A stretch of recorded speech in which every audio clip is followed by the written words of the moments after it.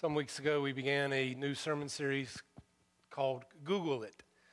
Google is a popular internet search tool. It is probably the most popular internet thing in the world of all things internet. Oftentimes, we find ourselves multiple times throughout the day going to Google, either on our smartphones or other devices, to search for some type of answer, some type of information. Oftentimes, that information is helpful. Other times, it can lead us down some rabbit holes that we learn a lot of things that we don't necessarily need to know a whole lot about. And so the purpose of the sermon series is to take a look at what Google says about a thing and then see what Scripture might have to say in relation to that thing as well. And so this week, our Google It term is health. Health. Go to Jeremiah the prophet, chapter 8, verses 18 through 22. You'll notice here that it is the prophet who is speaking, but at one point, God has something to say as well. My joy is gone. Grief is upon me. My heart is sick. Hark the cry of my poor people. From far and wide in the land. Is the Lord not in Zion? Is her king not in her? Why have they provoked me to anger with their images, with their foreign idols? The harvest is past, the summer is ended, and we are not saved. For the hurt of my poor people I am hurt. I mourn, and dismay has taken hold of me. Is there no balm in Gilead? Is there no physician there? Why then has the health of my poor people not been restored? This is the word of God for us, the people of God. Thanks be to God. Pray with me.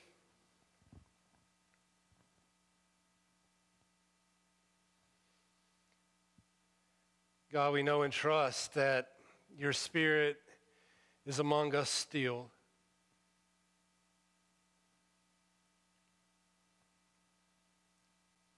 We pray that you would grant us the clarity required to ensure that our being here today is transformative for our lives in a way that makes us more like you.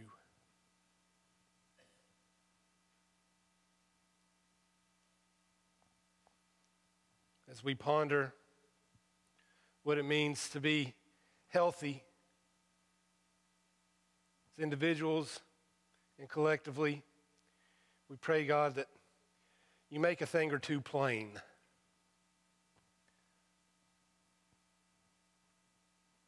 In Jesus' name, amen. So earlier this week, I Googled health. Simply just typed health in the search bar. I hit enter, and I was bombarded with a barrage of monkeypox headlines. And then, as I scrolled down, Google kind of led me on what I would call an expected route as I searched for what is health. Of course, there on page 1, toward the bottom of the page, was the piece de resistance of all things at the intersection of health and internet.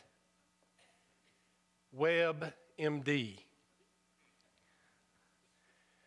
For those of you who are not familiar with WebMD, it is a website where you go and you enter in your symptoms, and then after you enter in all the symptoms, it gives you a whole list of things that are wrong with you, or at least possibly wrong with you. So it says, have you had a headache? Check. Losing sleep? Check. Oh, I've got all these other symptoms too. Check, check, check. And then you click submit. 20 diagnoses. 20. Some more severe than others. They range anywhere from allergies to rare conditions that less than 0.5% of the population have. By the time you click submit and get the readout from your symptoms, you learn that you have about 6 minutes to live. Self-diagnosis is so easy with WebMD. It's far easier than actually having to go to a doctor. But once the panic sets in from realizing that you have all these rare conditions all at once and you only have 6 minutes to live, you finally determine that, you know what, it's probably best if I just go and see an actual physician. Yeah. Some of you know. This Google It sermon isn't so much like some of the previous ones where we have sought to redefine what a term is. This one's a little more challenging than that. You see, friends, the world is sick. Society is sick. We are sick. Sick, sick, sick. That's right. It had to be Mary. Yeah. We are sick. Our collective whole, our collective soul is far from healthy. And I don't think you need reminding of that. I think you see enough and you hear enough and you experience enough to be able to say, yep, we're sick. And if you think that I'm only speaking of the sickness or the sins of them, whoever your them may be, I'm not. I'm not just talking about whoever your them is. I'm talking about us all. We are all symptomatic to some degree. You start putting our symptoms, our collective symptoms into WebMD, and we would bring down the internet. Forget WebMD. Forget Google. Self-diagnosis will not be of any help to us. We just need to see a physician. We need a physician. We need a really good one. The prophet Jeremiah, in responding to the sickness that was in his community among his people, he cries out on their behalf, "My joy is gone. Grief is upon me. My heart is sick." You guys ever feel that way? He says, "For the hurt of my poor people, I am hurt. I mourn and dismay has taken hold of me. Is there no balm in Gilead? Is there no physician there? Why then has the health of my poor people not been restored? Is there no physician there? Is there no physician here?"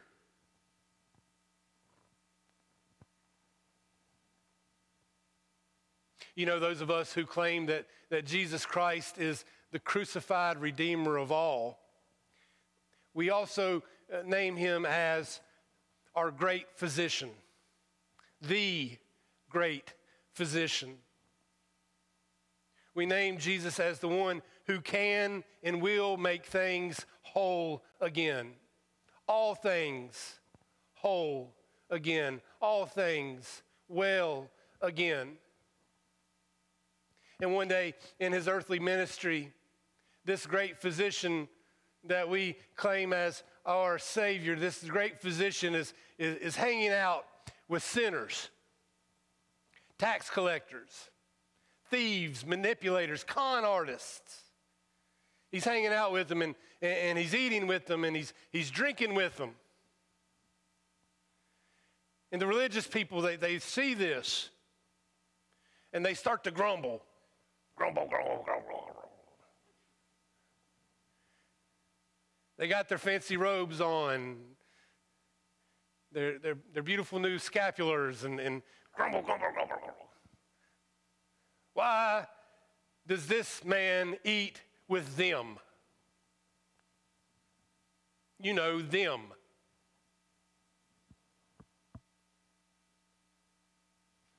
And Jesus responds, well, because sick people need a doctor.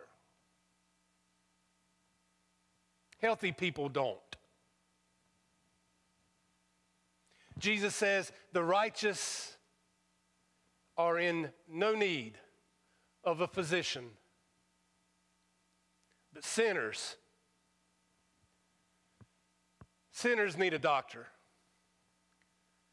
And Jesus says, I am that doctor. And so what does the doctor say they need to do for treatment? Well, Jesus tells the grumbling religious folks that the sinners, the ones who are sick, they need to repent. That is their medication. That is the treatment plan. Repent. For their own health, for our own health, for the health of the world. Repent. So what is repentance? It is metanoia. Metanoia. Let's say it all together one time. Ready? Metanoia. You know, in 7 years of seminary education, I learned about a half a dozen Greek words, and that's one of them. Metanoia. It's an important word, metanoia. It's what we do translate as repentance, but the Greek usage of the word, it has a little more impact than our repentance word. It is the key to health. Individual, internal, collective, and external. Metanoia, it is more than just being a forgiven individual. It's more than saying, you know what, we really need to do better. It is action. Metanoia is action. It is change. It is an active change. Individual, internal, collective, external. It is to go from one way of being to another way of being. It's quite literally to turn from one way to another. It's to do a 180. It's like when the doctor says, okay, you really need to stop eating this one particular food. Because if you don't stop eating this one particular food, you really might only have about 6 more minutes to live. And you stop eating the food that the doctor says stop eating, and you become more healthy, and you live longer. It's like that. The doctor says, change your ways and become healthy. It's repentance. It's an act of change. It's necessary. It's what the doctor has ordered. Friends, if we are not having regular checkup appointments with our great physician, if we are not actually heeding our doctor's call to change some things, then we're going to stay sick. WebMD will not help us. Google will not help us. Internally, individually, externally, collectively, if we are not heeding our physician's call to change some things, we're going to stay sick. The technology will not help us. Our political heroes will not be able to help us. Our religious leaders, no matter how handsome and well-dressed they are, on any particular Sunday and how good the sermon is every time you come here. I'm being humble. No, seriously, it's not going to help us. Not going to help us. If we are not heeding the doctor's call to change, there is no balm for us. Individually, internally, collectively, externally.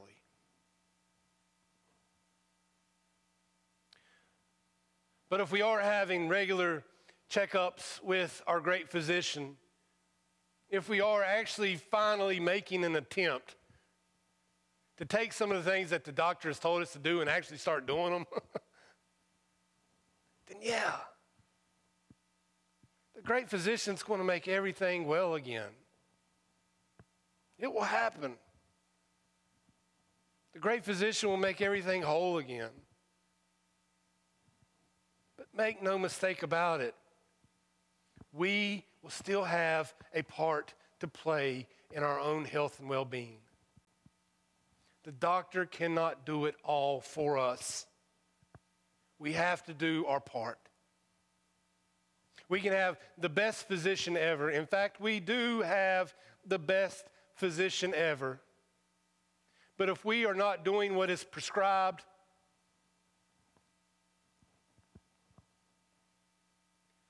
you only get sicker. There is a balm provided by the physician, and repentance is the balm. There is a balm in Gilead. There is a balm in Moore County. There is a balm in America. There is a balm that covers the earth. May the health of our land,